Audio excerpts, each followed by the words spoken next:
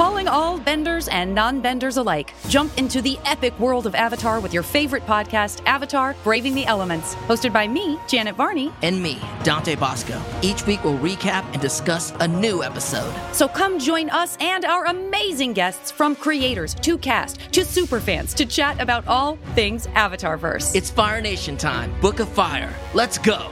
Listen to Avatar: Braving the Elements wherever you get your podcasts.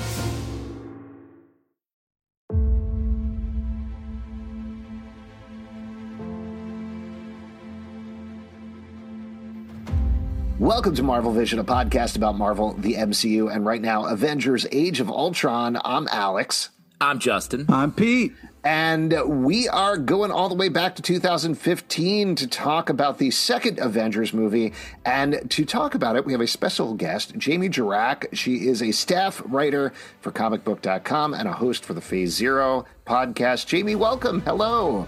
Thank you so much for having me. Hello. Oh my gosh. I'm very excited to talk because, and I don't say this dismissively because I think I'm one too, you are the rare breed of a true fan of Age of Ultron. So I'd love to just start off and just to give a spoiler warning here. I'm sure everybody who's listening has probably seen it several times, probably after every episode of WandaVision. You flipped right into it and got right into watching Age of Ultron in full. But if you didn't, go watch the movie, come back, we're going to go full spoilers. But Jamie, to start off, tell me about your first experience watching Age of Ultron. Wow. So now today is actually 4 years that I've been working at comicbook.com. And so the last 4 years, my life of like knowing what's coming in a Marvel movie is very different than it was 7 years ago. 7 years ago, I did not know who was going to be in the movie. I didn't know a lot. And I will tell you that I did not know Elizabeth Olsen was playing Wanda. And I grew up the biggest Mary-Kate and Ashley fan. I was a part of the official Mary-Kate and Ashley fan club. Wow. Those are her less famous sisters, right? Yeah. And I didn't even recognize her throughout this movie. But I will tell you what happened. I realized I was bisexual. And that's not a joke. Age of Ultron. From this movie? Yes. Wow. Hey, awesome. In Age of Ultron made me realize I was queer. And like at 20, I was 25, and like looking back on my life, how did it take 25 years for me to figure that out? But it was literally this movie. So this movie is very special for me just for that. Yeah. Wow. Elizabeth Olsen is my favorite actor. I've seen every movie she's ever made. I love her deeply now. But that aside, my sexual awakening aside, thanks to her in this movie, it is my favorite Avengers movie of all four Avengers movie. I know that is not a popular opinion.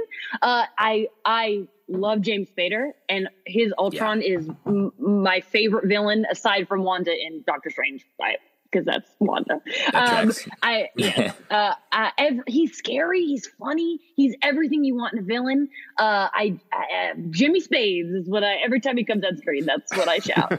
I'm not anti Bruce Nat. I like their arc. I like everything that people don't like about this movie. I enjoy. I like the action. I just, everything about it. It just makes me so happy. It's like my comfort movie of the MCU. I would rank it third in all of the MCU for myself, but it is probably the movie I've watched the most. Well, I gotta know. Wait, now I gotta know what's above it, because it seems like this is the top. How is it third? Number one is WandaVision. Yeah, I was gonna say any other Wanda related. Yeah. Okay. So it goes WandaVision, and then. And two is the basic Winter Soldier. I mean, Captain America Winter Soldier is just a flawless movie. Wow. You can't, I mean, I watch Ultron more, but it's not better than that movie. I'm not that awesome. Love that so much. I love that story. That's amazing. I'd love to hear from you guys also. I imagine you had exactly the same experience as Jamie watching. Took the words right out of my mouth. Well, you know what? In rewatch, I know this movie everyone makes fun of this movie. In the whole run of these movies, and rewatching it, I was like, you know what? There's a lot to really like about it. I think the parts that just feel like that everyone glommed onto for not liking are the complexity of trying to connect the Mind Stone to Ultron and make that one story, because that stuff is like sort of chatty and a little bit working at cross purposes to the rest of the very easy breezy chill movie. That this is like the best hangout Avengers movie. I think it feels the most like a comic book from the opening sequence to the dinner party. It feels like you're just opening up a comic book and reading a randomly numbered, it's not a number one, it's not a like huge crossover Infinity Gauntlet, it's like Avengers 124 or something like that. And so like I really enjoyed the rewatch. Wow. And just to mention, sorry, and then I'll kick it over to you, Pete, I think this is the only Avengers movie where they do hang out, right? Like, you have the first Avengers movie is them getting together and figuring out how to be a team. The second Avengers movie, they're actually a team. And then they're broken apart by Civil War. Then you get into Infinity War and Endgame, and it's all about, like, them in different configurations figuring out how to get back together to this end point where you have Thor, Captain America, and Iron Man finally together fighting Thanos. So, yeah, I mean, I think you're right on the money with that. It's the only one that actually does feel like that comic book. Pete, what about you? Well, I got to say, like, after all we know has happened, it's such a nice feeling to kind of go back here, you know, before Wanda kind of goes off a little bit. And there's a lot of things that happen. So it's kind of a magical sweet spot for them as a team. So it's kind of nice to go back to.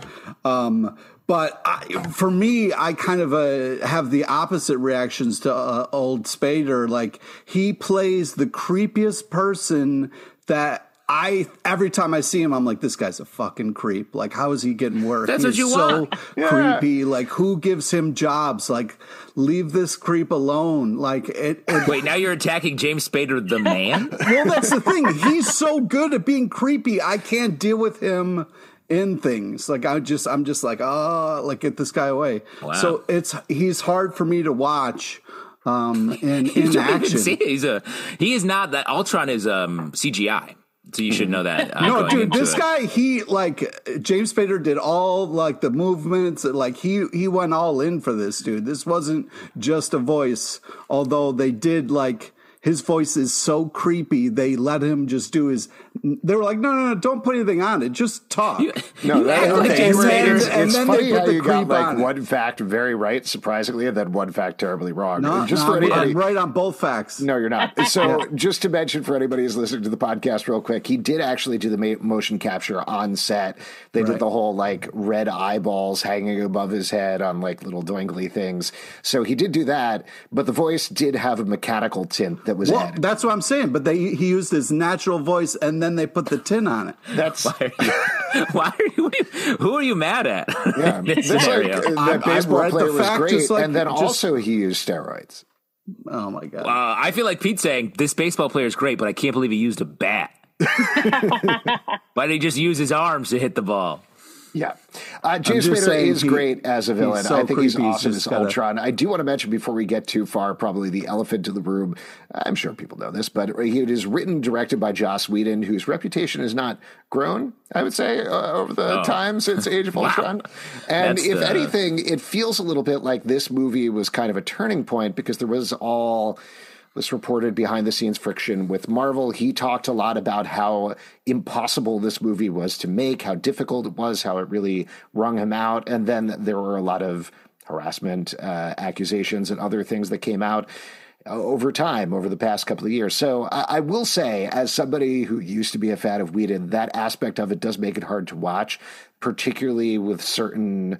There's a lot of quipping going on. There's like a lot of classic Whedon quipping. So that sort of thing does make it a little bit difficult. Jamie, you look like you want to say something there. Yeah, my favorite number two shows of all time are Buffy and Angel. Yeah. There's nothing I love more than those shows. And so I really grew up a huge Whedon fan. And maybe that's why, like, this movie, I still, it's easy for me. I'm like, it's separation. Now, if I'm not going to watch anything he ever makes again, because it's like ruined. But if he's already made it and I loved it before we learned he was an asshole, then I'm oh, interesting. Yeah. It's in a little bubble of... well, no, I mean, I think that's something that gets talked about a lot in terms of separation in the art and the artist. And I firmly believe that's a very personal thing that you need to decide for yourself. So I do think it was an interesting thing rewatching it this time having that reaction to some of the quips and some of the dialogue that feels like, I don't know if the character would necessarily say that, but certainly Joss Whedon would write that sort of thing, even if it's a funny joke. But the part where I do think, not to give him too many big ups, but clearly he's much more interested in, and I do think excels a lot, the two best characters in the movie to me are Ultron and Vision, who are these very two extremes of the stuff that Whedon likes to write, which is the very quippy, over-maniacal villain who's very aware and one or two steps ahead of everybody, which is Ultron. And then the other, this philosophical musing about our place in life, which characterizes Vision. And both of those things in the movie work very, very well, I would say. Yeah, I mean, I'm on the sort of Firefly Serenity spectrum of liking Joss Whedon, and you hear lines that sort of sound like those lines from those projects. Like just rewatching it now, you can just hear them. And so, like, that took me one step out of the movie, and then took me one step closer to Joss Whedon. And I was like, let's not get into all that stuff. But I agree with you. Like, this movie does the dance of taking so much complexity, and it shows the scaffolding a little bit in the middle, in a couple of the middles of this longer movie, but it does hang together. And when the characters are being quippy, it sort of works for almost all of them, I think. I feel like one thing that I like, Taika always gets all the credit for making Thor funny, but Thor has some goofy moments in this movie that I think that people forget. Like when he says the line about Hulk victims and a couple of other things like at the party. And I think that people think that like Thor was completely changed in Ragnarok, and he wasn't. He always had his little moments. He's just, now that's his whole thing. I agree completely. Yeah. I think this movie had the big step out of him being so self-serious. Like, I feel like they turned it on him a little bit the moment when Cap's reaching to pick up Mjolnir, and you see him be like, whoa. It was great. And, like, that's exactly what I feel like Taika seized on and just made the whole thing. Well, I think, not to get too far afield with this, but part of that at least was Chris Hemsworth realizing he was allowed to be a funny guy, because he is a very funny guy, very frustratingly. He can, you can't be both handsome and funny. Choose a lane, perfect dude. Man. I'm just saying. But he is funny, and I think this was part of this evolution, like we're saying. He also has, in my mind, one of the, I think you were touching on this earlier, Justin, but one of the like wonkier parts of the movie in terms of shoving in the Infinity Stones thing, to the point that I think you can watch this on Disney Plus. There's a deleted scene where he gets taken over by the Norn Queen, I think it is, and is talking about the destruction of the world and the Infinity Stones. And it was so weird and so off everything else that was going on. They cut it out and just made that one still kind of weird scene of him hanging out in a pool with Stellan Skarsgård. But yeah. They gotta do that, right? Like they're continuing the story of the MCU. They're laying the groundwork for everything that's going to come before. So they don't want people to watch it and be like, you forgot about that Infinity Stones thing. That doesn't have anything to do with it, I think. Yeah. And like, this is, we forget now, but this is where it really was first fully told that this is it. This is what we're doing, and we're doing it soon. Yeah. And, the ghost of my younger self was like, you really liked this moment, because looking at it now, it's like this whole scene in the pool seems like such a superfluous, unnecessary side trip, but it actually was just an epic fan service moment that laid the groundwork going forward, and something that Marvel doesn't really do anymore. Yeah.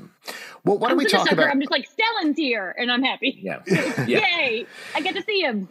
There was actually, I mean, just to mention while we're talking about it, there are a couple of people that could have been in the movie, but weren't. One of them, they actually shot stuff with Tom Hiddleston as Loki.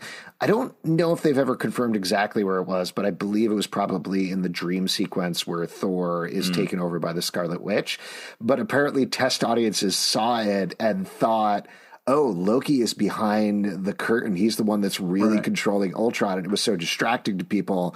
Ultimately, they took it out because it didn't make sense. Also, I think people probably know this, but there were times when they were talking about maybe having Captain Marvel in the movie. They ended up not using her because they didn't want to just throw her in there without, casting her or having a backstory or anything. So they actually used the plates that they had developed for Captain Marvel floating in at the end of the movie and replaced her with Elizabeth Olsen as Scarlet Witch in that Avengers moment at the end. And Spider-Man was the other one that just didn't work out. The deal didn't work out on time. Better. Yeah, absolutely. It all worked out in the end. It's all fine. But I want to talk about some of the specific characters. We touched on this a little bit already, but why don't we start with Ultron? We presented some opinions on it, but what do you think about Ultron as a villain and how he plays out over the course of the movie? Jamie, what about from you? I mean, I've made it clear I'm a fan. Yeah, I mean, one of my favorite moments is when he rips off Andy Serkis's arm and his reaction to that. It's just, I love that he's a creation of Tony's. I love that, like, this is their fault. And we don't, and of course the consequences to that were quite major.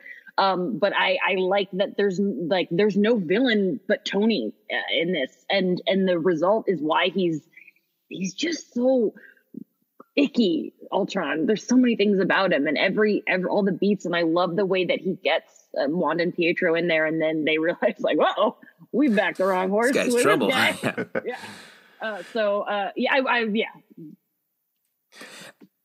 I think he, like, great villain. The way that they make Ultron so human, like the moment that you were just talking about, Jamie, where he like has a little tantrum sort of, and then it makes him bad at being a villain for a while. And by the end, when he's just like flying the Quinjet, shooting at stuff, it's like this guy had a plan. He's just like totally off plot, just like shooting at buildings and stuff by the end of the movie.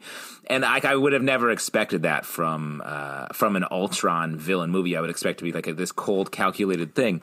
So that was just a great surprise and a great turn. Pete, did you have an opinion? Yeah, did you have an opinion on that? Did you like it? The thing is about this is, and I don't want to keep coming back to this, but they liked James Spader's take on him so much, like the fact that he was saying because he's so young, he's like a teenager who's just like so young but kind of so cocky about things, and that's where his like downfall was. He was just kind of young to it all and making new guy mistakes, and so it was like this interesting take that they kind of like. What seems to me is like they brought in Spader and he's so creepy that they just loved every bit of him and were just using everything for the film. And it was kind of like every choice that he made, they were like, oh my God, I didn't even think about that, which just affirms my kind of like, this guy's playing this too good. Your mission statement. Pete, did you like the part when he was like, I've got no strings to hold me down. Did you like that part when he did that? That no strings monologue gets me every effing time. I've got no strings on me. It's not a monologue. It's a little song. It's like a Broadway musical now. Pete's right, actually. The monologue that he does when Ultron first shows up in the broken robot body, dripping oil, and threatens the Avengers at the party. No strings on me, And then, like, all the... it echoes it out, no strings, and they all turn on, and it's just like the creepiest fucking thing ever. How do you feel about Pinocchio, real quick? Oh, great call. Awful. You hate Pinocchio? He's a cute little, he's a boy. The character or like the movie specifically? Is anything involved? Like if the name Pinocchio's there, you're out? Yeah, it just makes me really weirded out, the whole Pinocchio thing. Did you see what the about version? Puppets? What about puppets in general? Yeah, do you like puppets? No, I don't. The original robots, Pete says, puppets. The scary, the AI, the original AI. I know I already said this, but I love Ultron in the movie. I think he's fantastic. I'm the total opposite of Pete. I think James Spader's delivery on everything is so great. He really does actually make a lot of these lines work, even things like, I'm forgetting the exact line, but where he talks about, what are those little humans called? Children. Yeah. It's great when he does that. It slipped my mind. It's because he doesn't care. It's literally the only impersonation I could do. Oh, it's so creepy. Yeah. Do you feel strange that Alex can crush a Spader impression, Pete? Does that line stuff up for you, maybe? I go to Blacklist conventions all the time. I bet you do. Cool. Yeah. Fun. No, not that fun.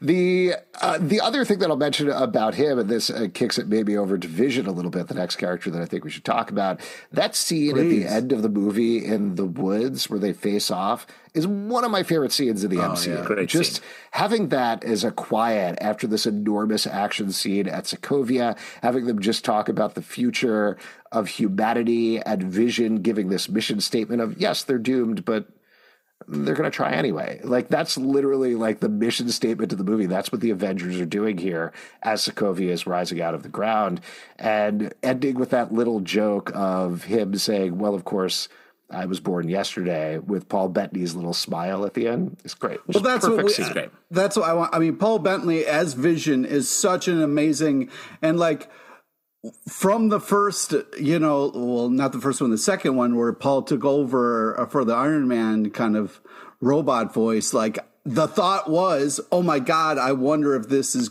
if he's going to turn into it. And the fact that we got to see Vision and it happened the first time for me, the geek in me was like, oh, I called it. Oh, this is amazing. It's Vision. Do you think, this is a question, do you think they cast a handsome man as the voice of Jarvis knowing that it would be Vision, or it was just lucky break? Lucky. No, I think they were smart enough to be like, in case this grows into this very popular character, like, why not have it be Paul? Only cast handsome voices. Yeah. Well, Jamie, what do you think about Vision? I think about this constantly. I think that in any franchise ever made, I don't think there's ever been a more insane journey that an actor has had than Paul Bettany. I think that it was like, Paul Bettany is famous. He's got this good voice. Let's make him Jarvis. Great. It was 2008. We don't know what's going to happen. And then jump to 2015. He's Vision. I genuinely don't think they knew that was coming. At least not in 2008. And then to jump to WandaVision and you're doing goofy sitcom Dick Van Dyke magic weirdo shit, and like, it's just insane. And now he's gonna get his own show, and like, I'm just so happy for him. I think he deserves all the goodness that's coming to him, but I don't think it was planned at all. Yeah. But he's great. I also find it interesting, Pete, that you hate Ultron and are terrified of him. Vision, you're like, love, no notes. Love. Also no robot. notes. None. But almost the same, basically the perfect other side of the coin. Yeah, exactly. It's like giving something that scares me and keeps me, but also something that comforts me so much. It's very funny to make love heads but be terrified of tails. Exactly. Like flipping a coin. Yeah. I'll also say, I think the way that they do this whole Vision Ultron story points to one of the strengths of the MCU that we've talked about a lot on the podcast, but just the idea that they don't feel beholden to the comics, but instead to the spirit of the comics. And the idea that they didn't feel like, oh, we got to bring in Hank Pym here, even though he's going to be an Ant-Man and make that work. We're, going to work in, like, go hardcore on the Scarlet Witch Vision romance. Instead, they just have little notes of it there as they're kind of looking at each other. He comes out of the casket or whatever you call it, and she's just like... The cradle, Alex. Sorry. Comes out of the casket. Cradle. What kind of scientist makes their great creation in a casket? The vampire. Yeah. Exactly. That's vampire talk. Just they have those little notes, but like Jamie was saying, letting it come from the characters we already know, Bruce Banner and Tony Stark, makes so much more sense and works so much better. And having that line of succession still there, which we know and love from the comics, but coming up with a new riff on it, I thought was great. It's good stuff. Why don't we jump to one of the more controversial aspects, which, JB, I know you said you love, but curious to hear you talk about it anyway. The Bruce-Nat relationship, the romantic relationship. Oh, man. You're very mixed on it. You seem to like it, though. Yeah, I think, one, I want to get this out of the way, because I think a lot of people misunderstand something she says in that bedroom scene where they're at the Bartons. She says something like, she's talking about like how the graduation ceremony, if she can't have kids and all this. And then she's like, now who's the monster or whatever. And people think that Whedon wrote that to say like, she's a monster because she can't have children. And he didn't write that scene well. It is confusing. The first time it does kind of make it seem like that's what she's saying. It's not what she's saying. She's saying like she was trained to kill so much and that has been her identity so much. And that's why she's a monster. But I get why people like think that's the opposite. And that's why they despise that scene. But I think if you're really paying attention, that's not what she's saying. Aside from that, I like their dynamic. I didn't see it coming. I like knowing that Hulk is like kind of like Black Widow's one of her biggest fears. And then she turns it around and it's romantic. I really love their flirting scene at the party. The bar, part where she's behind the bar and he walks up to her. I mean, it's a little creepy that Cap's there and he's like, "Hey, I know from up close." It's a grandpa moment. He's like, "Well, you kids." He's like, "Hey, I've."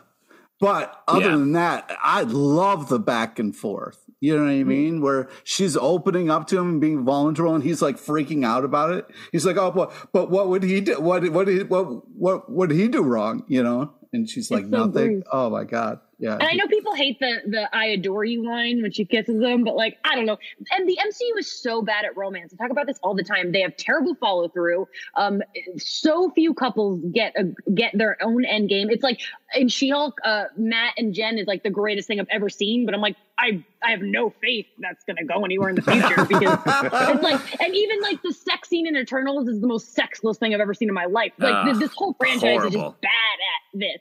So like, I'll take what I can get, and ScarJo and Mark have good chemistry, and so give it to me into my veins because it's hot. They're both hot. Well, like, I agree with you. This is by far the most actual sexual energy in any MCU project. Maybe She-Hulk and Matt come close, but theirs was played for comedy. This felt like they actually did romance and intimacy. More importantly, the shots where she like is doing her shutdown on the Hulk, with just her fingers touching his giant wrist. There are intimate moments like that in any of these movies, and I just thought it makes the movie feel so much more mature, and not in like a sexual way per se, but just like, oh yes, I understand this, and this is something that I can connect with. That's not just like cold, like I like you, characters walking in and out of different scenes. It felt real. I like it. It's a bummer we're never going to get to see more of this specific relationship. Yeah. I fall a little more on the negative, it sounds like, than the rest of you, but I do think at the same time, you hate love. I don't love love. I wish it would just stop too much. But watching it this time, I actually felt like with enough distance, I understand logically how they got there, even if it emotionally doesn't quite work for me. Just the idea of taking doesn't work for you. Yeah. Are you saying absence made your heart grow fonder, literally? Yeah, I think so, actually. Just in the first movie, drawing that line of connection, I understand how when you're sitting down and crafting this, thinking, hey, they had that connection there back in the shack or whatever it was where she first recruited Hulk. Let's follow that through. Let's see where that goes. So I appreciate that. And I appreciate that. I appreciate that on the same level as the Barton farm thing, which I think is another controversial thing. But that is something that I feel like they took a risk there. They took a chance in terms of doing something that you wouldn't necessarily expect with Hawkeye, giving him a whole family, giving him this family life, taking the Avengers and sticking them on a farm for a solid chunk of the movie. I understand it doesn't work for everybody, and it doesn't totally work for me all the time, but I appreciate the bravery of changing up the pace of the movie at the same time. All right, dude, the fact that somebody has the power to stop a Hulk in his tracks and shrink him back down to human size, you don't think there's something more than maybe friendship there? The fact that there has to be some kind of connection to fact that Banner, in no matter what form, responds to her. You're not, none of that. You're like, no, I don't believe in love. That was a good impersonation of me. You should take that to the Blacklist convention. So, do you have a trigger, by the way, Pete? Just to check. This is just asking for no reason. Please tell us. I'd love to learn it. Pommy Rubby. Was Alex? Are you saying the Vision Scarlet Witch, even the little nuggets of it we get in this movie, was a more successful romance for you? Yes. Interesting. It's such a light. Maybe it's because that's what I'm used to from the comics. It's entirely possible that's what it is because I can intuit him coming out of the, what do we call it? Casket, I think is what we decided on. What do you? Well, let me ask you this: what do you call your bed you get into at night? Yeah, what do you call your traveling coffin that you sleep in? My casket. Yeah, absolutely. That moment I liked a lot. Him rescuing her from the ruins of Sokovia, I liked a lot. That is completely predicated on decades of comic book knowledge. I'm well aware of that, and I understand it. But yeah, it worked better for me. But to each his own. That is the joy of love. Because to me, I feel like there's no actual connection or chemistry or anything, I think, between Vision and Scarlet Witch. And please fight me, Jamie, fight me if you disagree. I do disagree. I feel like there's some stares, but otherwise it literally is just him flying in and grabbing her and pulling her out. So like I see so much more in the other relationship. I mean, in this movie specifically, it's harder now because we've seen so much since. Like last night it was 1:30 a.m. I finished Ultron and I'm like, I could put on Civil War. Yes. And like, you know, we have that paprika scene, like all their cute stuff. And I think that informs going back to Ultron. And I think specifically when he's not awake yet from his coffin, that she like feels him and senses him dreaming. And I think just those little things, and it's kind of like what I like. I love slow burn shifts in TV because when you go back and rewatch it, you see the sprinkles, and I like that. But on a first watch, maybe not. Maybe we're not noticing it. But now I've seen it 55 times, and I'm like, they're blasting it. They're gonna have twins one day.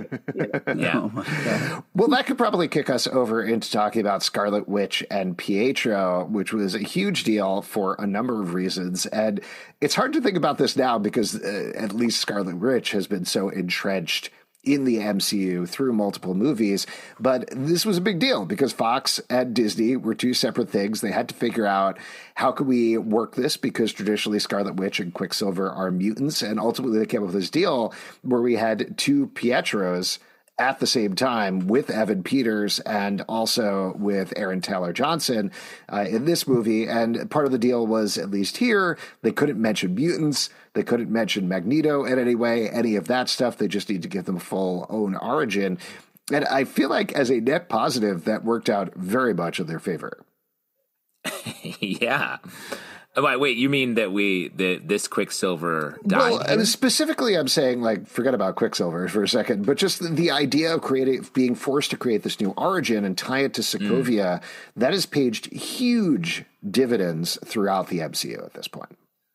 That's fair. I mean, Sokovia, who knew Sokovia would be a word that we say so many times in our lives? Well, Justin, what do you think about Scarlet Witch and Quicksilver in this movie?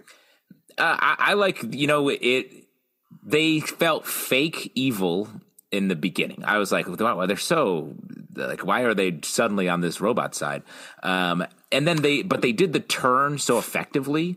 Her hearing his thoughts and being legitimately scared and being like, yeah, we can't be with this. Like, I thought from that point on, I was like, nailed it. And then when Captain America sort of teaches them to be heroes in that moment on Sokovia, and I thought that was great. And then you see the connection between Scarlet Witch and Captain America pay forward in the next, especially Civil War. She's like Hawkeye, right? Hawkeye too, but I mean Captain America. Like in the beginning of Civil War, when she's learning espionage, you can tell Cap is like sort of being like, okay, here's what you're going to do, and she's like, okay, I want to do a good job, because it feels like there's that sort of mentor relationship, right? There. Right. And I know Hawkeye and her and Quicksilver had a whole thing as well, but he was much more the like big brother being like, what are you doing? I could shoot you right now. No one would know. No. Sort of like, what are you talking about, dude? That was a fun moment. Yeah. And then he named his baby after him. Yeah. So do you... I'll also, it sounds like maybe I'm in the minority here, that I think Quicksilver is ridiculous in this movie. The whole bet you didn't see that coming bit just doesn't work for me necessarily. And his last words, I agree. It felt a little like, yo, you want to go out on a little punchline? A callback? And granted, I want to die delivering a killer callback. How are you going to go out, bro? Yeah. Maybe I'll say the same line from Quicksilver, and people are like, what? I'll be like, Quicksilver from the end of Age of Ultron, which hasn't aged well, but neither have, and then I'll die. Yeah, neither have I. Nothing like explaining a bit as you go. Yeah. People aren't going to get the ref. Quicksilver as well. So it's funny because I remember when they announced it was gonna happen. That I do remember, and I remember thinking like, Evan Peters is so good. And it was weird, like a weird choice. But in a way, I love him because he's just serves as a prop for Wanda's character development. And we need that. She's my girl, and especially, over time, how important that relationship has become. I think Aaron Taylor Johnson's good. I'm glad he's dead. I think it's it's so funny that literally half the Avengers movies psych you out, making you think Hawkeye's going to die, and then he doesn't. Yes. Like, it happens in 2 of the 4 movies. And so, but when I go back, I really like all that arc, and I like their arc together. I like everything he serves in this movie, but like, I never needed to see him again. I think that he served his purpose, and he helped progress Wanda. He helped progress Clint, and great, now he's dead. Yeah. Pete, what about you? Well, I mean, he was a big part of Olsen signing on because they had done a movie together and they were kind of like a package deal. Somebody read some facts before he got on for the podcast. Yeah. So anyway, so the point, the fact that like we got, them, I thought it did serve a good point of like, these movies, you got to have, somebody's got to die at some point for the stakes because they are so high. So yeah, I thought it was good for that. Like, he was good, but not too good where you'd be upset that he's dead. And it was tough because the X-Men movies I didn't like very much, but the Quicksilver part was my favorite. I mean, they had like a cool song, guys having a blast. It was a fun time. So it was like this Quicksilver was a little bit more hardcore. And as far as fake evil, I really bought his evil in the beginning because when they're saying that like we waited 2 days to die and we're just staring at a Stark canister, I was like, yeah, I would want to kill that guy. Yeah, that would really mess with me in a huge way. So I really thought that the original team up part made a lot of sense, and I felt like it would harden you enough to kind of be this cold about that kind of stuff. So I don't know, but yeah, I felt like the guy did a good job, and if someone had to go, I was glad it was him. Why don't we talk about some of the bigger scenes, the things that jumped out to us? One action sequence that I love every time I see this movie is the Hulkbuster fight. That Tony Stark versus the Hulk as they're going wild is great. The way that's paced out, how big it is. I love the joke at the beginning, the Archie Comics joke of Veronica being the thing that he's using to shut down the Hulk, or at least trying to shut down the Hulk because Hulk loves Betty so much. But it plays out so well, and it's so big and so much fun. I agree that fight is great. I mean, if we want to talk about I think all the fights in this movie are just really well done. The opening sequence, come on, is dude, so good. It's one of the most comic booky things that's been put to screen. Yeah. That's a compliment maybe we like to give out, but this one is the one that first felt like they understood the flow. It felt like you were reading it because it felt like the pages were turning as the characters shifted between, and then the slow-mo, and they're all like the cover of the movie, basically. They're all lined up. Like, it was so cool. So excited. It just juiced up as an audience member. It juices you so hard. And then it gets to be, then we dip into a little bit of like, a lot of like, wait, what's this place? What's happening here? But the very beginning, just like such a win. Yeah, I agree. I'm so glad you brought that up. But yeah, and then the fact that you kind of like get to see the Hulkbuster moment is also such a huge, just nerdy, glorious thing to be able to witness on the big screen. Yeah, I mean, are we talking about favorite moments? Should I bring up the Marvel flip and the fact that it was all comic book and it was a really great I don't way to think start you should bring that up. Oh, okay. I don't think you should mention that. All right, don't say that. I didn't know if we were that would talking be crazy about. For you to say that, since you've said it on every single one of these. Okay. We're like 40 minutes into the podcast. Don't talk about the beginning of the movie at this point. Okay, well, I just thought it was cool. It was a great way to start the movie. He's talking about being juiced, and things that juiced me up. Oh man, that Marvel flip, all comic books. Come on.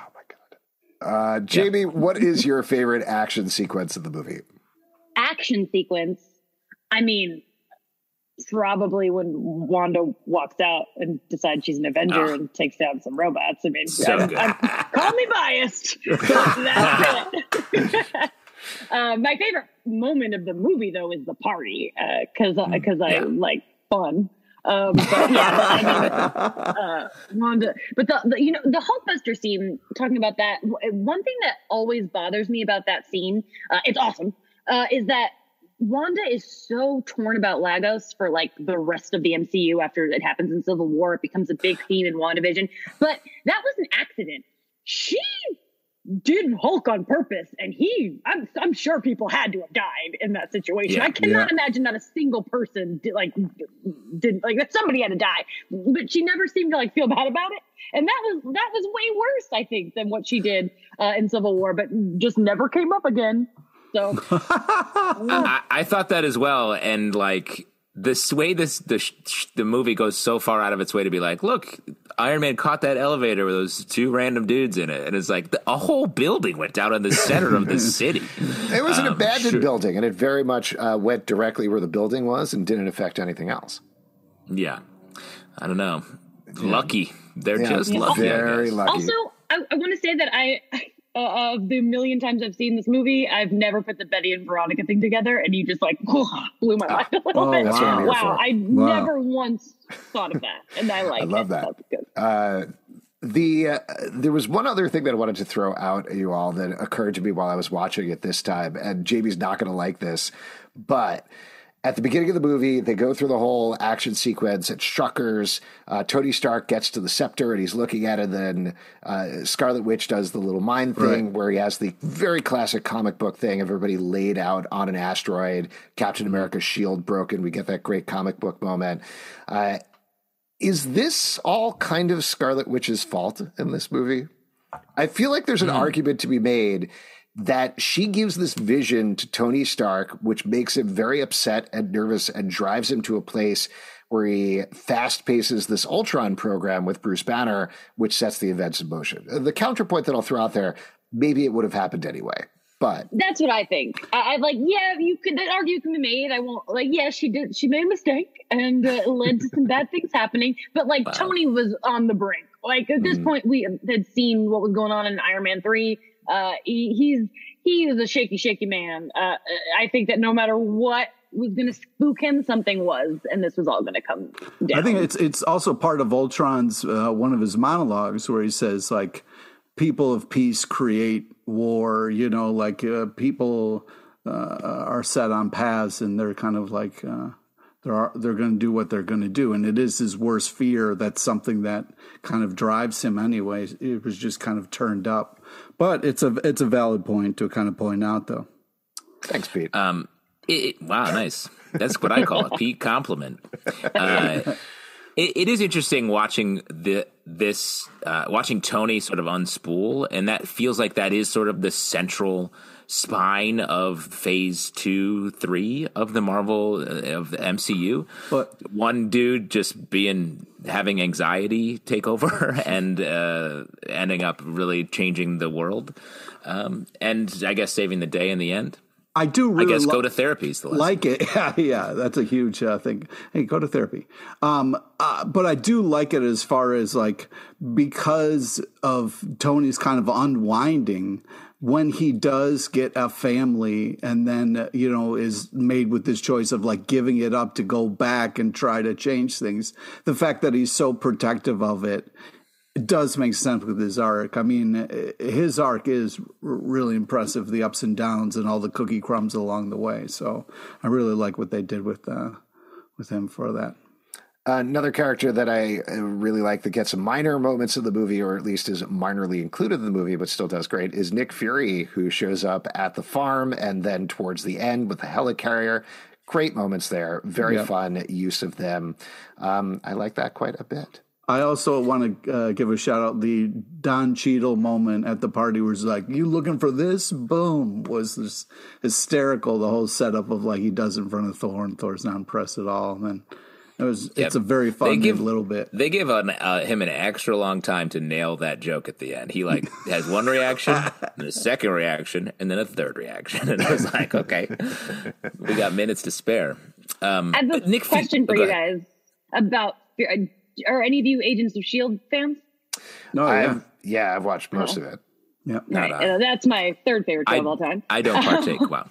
But they set up the helicarrier stuff that he gets it in Agents of S.H.I.E.L.D. That was when they were really trying to push those two things together. And because I'm a big Agents of S.H.I.E.L.D. fan, that's another thing I really love, is that this movie gets to connect with that. Also, I think that the scene where Laura comes out and tells Tony, like, oh, can you fix the tractor or whatever? I think that is the number one clue. We should have known all along that she was an agent of S.H.I.E.L.D. because, as they revealed in the end of Hawkeye, because, like, why would Nick Fury go up to her and be like, can you go lie to Tony for me if they didn't have a pre-existing relationship? That's fair. And go ahead. He Justin. also gets called where Tony called, oh, she's an agent. I thought that was a funny thing that I obviously on the rewatch is interesting.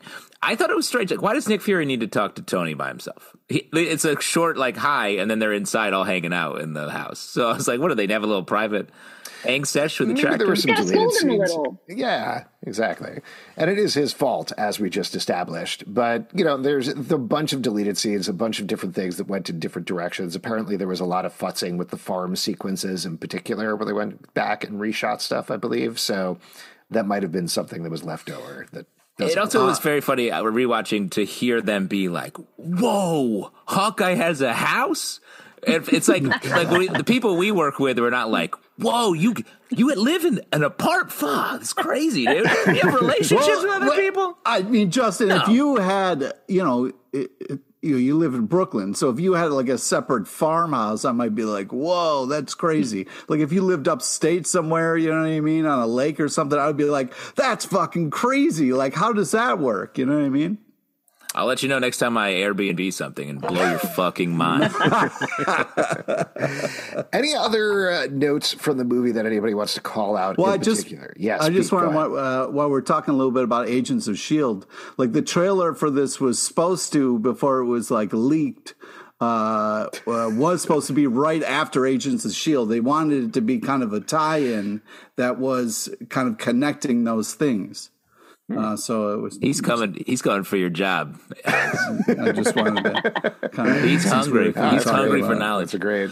While we're giving facts about Agents of S.H.I.E.L.D., I believe there was an episode where they explained that Coulson was the one who found the scepter and alerted Maria Hill, who told the Avengers. So there you go. Oh, nice. Oh, man. Anybody else want to try to one up each other with Agents of S.H.I.E.L.D. episodes? I mean, I have a giant Agents of S.H.I.E.L.D. tattoo. I think I win by default. Probably. Holy shit. Yes, Oh, wow. you definitely do.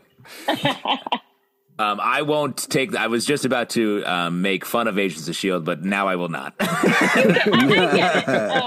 respect it. But if you haven't seen all 7 seasons, you also don't get an opinion. And 100% I have not. But it's very funny to me that you guys are like, and this show I watched, it's very cool, tells you how they got this car flying car that shows up at the end. And you're like, oh, you watched all that show and they introduced the car? Because I met the car too in this movie when it flies up. But you guys are big up in the car thing. And you're like, oh, you have a small exchange where this one guy claims to have found something that I also saw in this movie? Sure, that's very cool. There's a couple of things that also highlight. That up there, that's the end game. Look at this. They already had it planned out. This is the movie where they were like, let's actually make a plan. Yeah, they were not going flexing forward. on us. Yes. Because I do think the fact that the stone turns emerges and is yellow from the scepter, I was like, bummer on that. That was one you want to That was a ahead blue of a scepter, little bit. right? Blue scepter. Yeah, it was a blue Yellow scepter, stone. and then it's yellow inside. That continues years later to completely confuse me in terms of the stones whenever I think about it, because I'm like, that was the blue. No, the blue stone is the square one. The yellow stone is inside the scepter. But I think you're absolutely right. That, and also you got the mid-credit scene, the very quick thing of Thanos grabbing the glove and saying, fine, I'll do this myself. This does feel like, to your point, the movie where they're like, okay, let's get down to business and actually figure out what this story is. Well, I'm sure they were sort of like, we're sick of figuring this out after we've made a very expensive movie and be like, oh, what do we need to fix to get this to be the Infinity Stones? And it's like, that's got to be stressful. Well, but also they've had 2 phases at this point where they have been playing around and improvising, like we talked about a lot. Like that's one of the strengths of Kevin Feige and his team, is sort of figuring out things on the fly and tweaking things and being able to change things.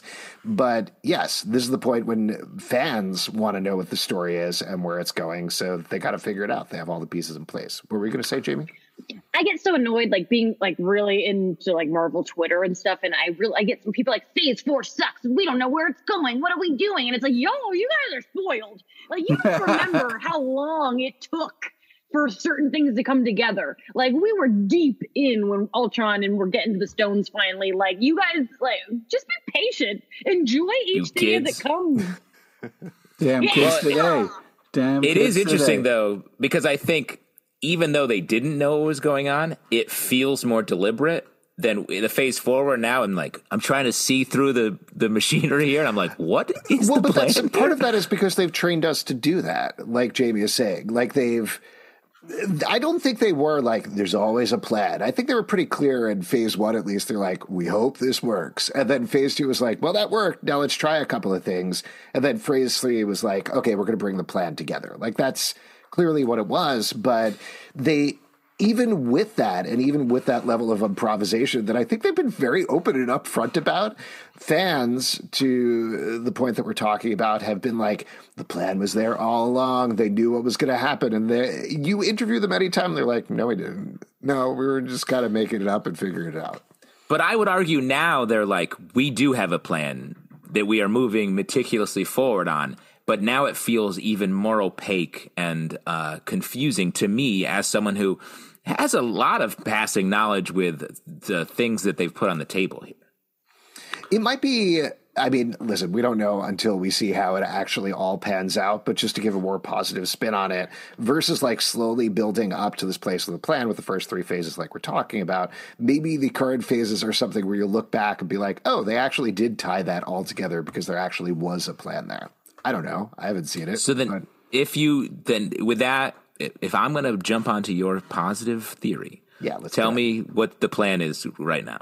No. Tell me what you say the plan. Everybody. I don't know. That's my whole point, is that maybe we'll be able to retroactively look at it. We'll watch Avengers Secret Wars and be like, that was phenomenal. They brought everything together. That was amazing. They knew from the beginning. I love it. Or alternately, it might be the same sort of thing where they're like, we're throwing a bunch of stuff out there, trying a bunch of things here in Phase 4. I'm not saying you know the plan, but I'm saying, like, what are some elements of the plan? Because right now I'm at a loss of what even a beginning Kang is an element of the plan.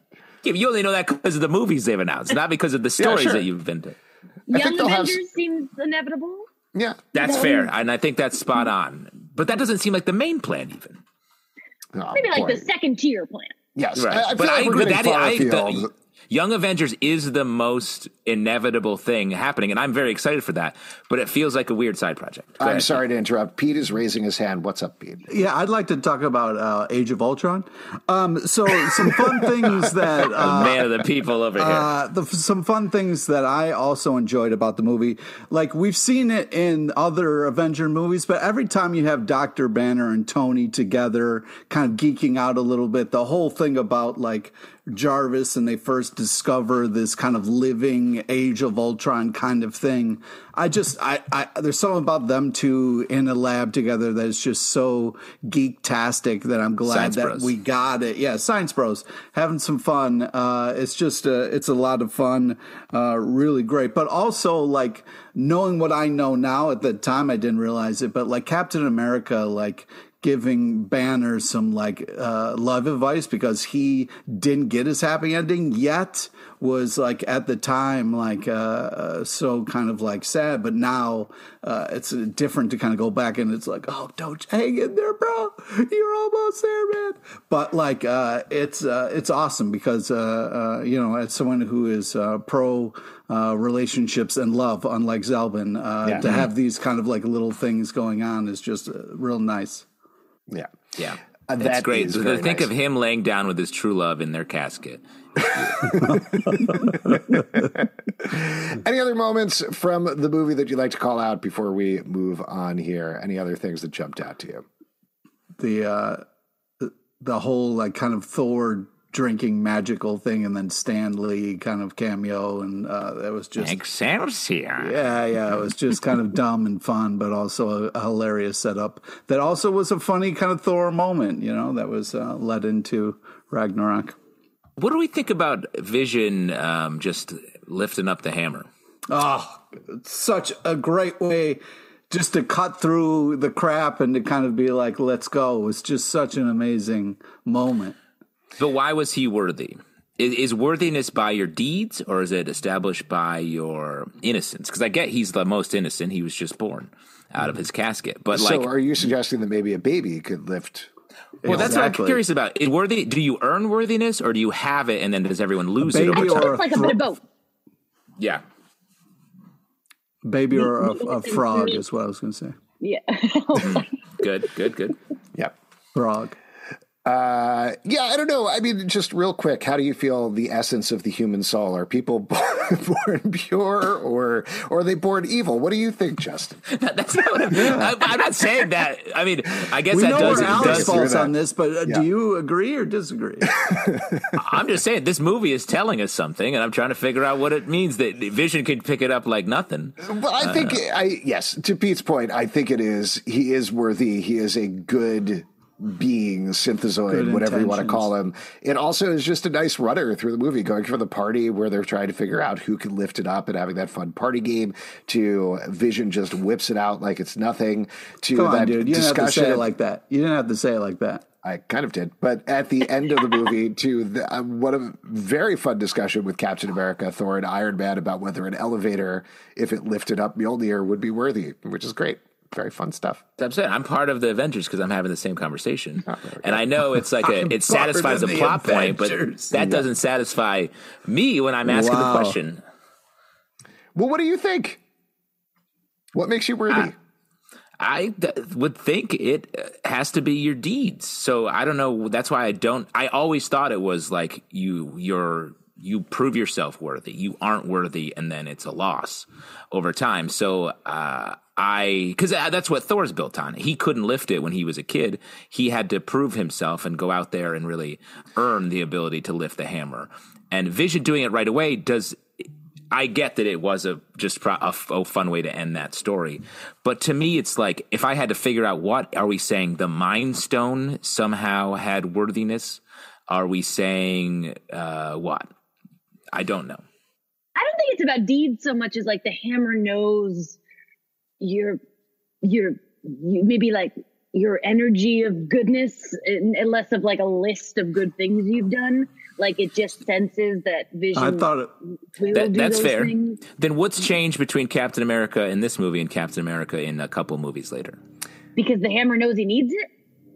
I'll also throw out there, this is probably on Pete's fact sheet, so I don't want to eat his lunch here, like you like to say. But I believe they afterwards said there's a strong possibility that Steve was faking because he didn't want to make Thor feel bad. Like he could actually lift it up, but was kind of playing with it a little bit. It's funny you say that because I was thinking that, but I literally watched it and his muscles tense up a lot. Like he was doing something. It's not like his he was muscles just tense up when he's walking upstairs you saw or his just like sitting old there and being like TV bits they used to do. Captain act, bro. Come on.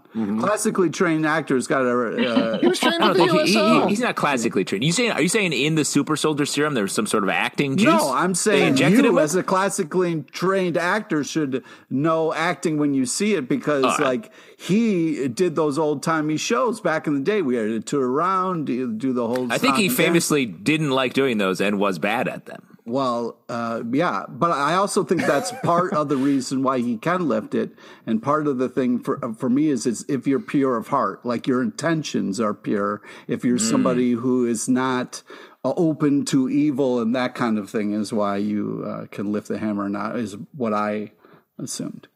Yeah. Okay. Good stuff. Why don't we turn towards our vision board where we look at things going forward? This is a tricky one a little bit because, of course, we know there are several other Avengers movies that came out. But why don't we talk about Ultron? That's one of the dangling things that hasn't necessarily been followed up on. We know from the comics, Ultron comes back time and time again. Do you think there's a possibility that Ultron could come back at some point in the MCU? And if so, where would you want to see him? Jamie, any thoughts? You know, I want it so bad. Like I give anything to have it. And but I'm not getting my hopes up. One, I think it was a bad sign that he didn't voice the character in What If. I think that he's uninterested. And man, it was stuck not hearing his voice come out of Ultron. I was so mad about that. But if I feel like WandaVision would have been a really good, my boss Jim kept talking about how like he should have showed up as Vision's dad, like as James Spader, like in the sitcom, and like that would have been so good. And I feel like if we are ever going to see him again, it would have to be the Vision show. the Vision Quest that we're getting, and I would kill for it. I would give anything for it, but I really don't think it's going to happen. Justin? I was going to say, I bet there's a chance we could see him in some sort of Secret Wars situation. Like, he strikes me as a villain that we've established in What If is multiverse ready, and would come back as a threat that very nearly got him. Like, I don't think we're going to see, like, Loki's not going to be a villain. Ultron felt the scariest of the villains. Even Thanos, even though he's sort of won, Ultron has always been a little bit more capable, I think. I was going to say Secret Wars as well, and this is just my wish for years in the MCU that we get some sort of villain team up. I don't like killing villains. I think bring them back, have them do more stuff like we've had Loki do. Ultron, like I've already said a couple of times, I love. And having a multiverse mashup, whether it is the Ultron from What If or just an Ultron who shows up at some point for something along with a bunch of other villains, I think that would be super fun. And whatever direction they go in with Secret Wars, that feels like a good opportunity to do that sort of thing. And Pete, you would like to see Ultron come back in your dreams, I believe. Is that right? No, Just like haunting you in your nightmares. Hopefully we'll never see James Spader again. James Spader. Fuck, man, no way. God. I did want to say though that I appreciate the fact that we stopped the movie for a couple of seconds just to be like, Wakanda. Yeah. Oh yeah, Wakanda exists. Okay, cool. Anyways. Well, it was funny when Bruce got it wrong. Yeah. Yeah. It's funny. All right, Jamie. Yes. Real quick before on the Vision, we should talk about the Vision show that is coming our way, right? Yeah, Jamie, you seem to know a bit about that. Do you want to talk about that at all? I mean, the fact that it's Jack Schaefer, who was a big writer on WandaVision, is very promising. I like that. Like, WandaVision is getting its own spinoffs. Like, Coven of Chaos is the number one project I'm excited about coming forward. Shocking again. I know I might have predicted that. Yeah. And so the fact that it's this team, I like the idea. Like with Wonder Man coming, I feel like we're maybe a little love triangle again. I'm a sucker for that stuff. So I think that I'm glad. I think Paul Bettany deserves more than just White Vision going off into the sunset in the end of WandaVision. So I'm excited, and I think that Jack Schaefer being involved is a really good sign. Yeah. Do you think we're going to get Tom King's? Is that what the plan here is? You know, it's a little it's a little close to WandaVision. Exactly, because like Sparky and all that. Like I really like that comic a lot. But I do think it's a little too close, and they pulled a lot of it already. I think it would be weird to see. Yeah.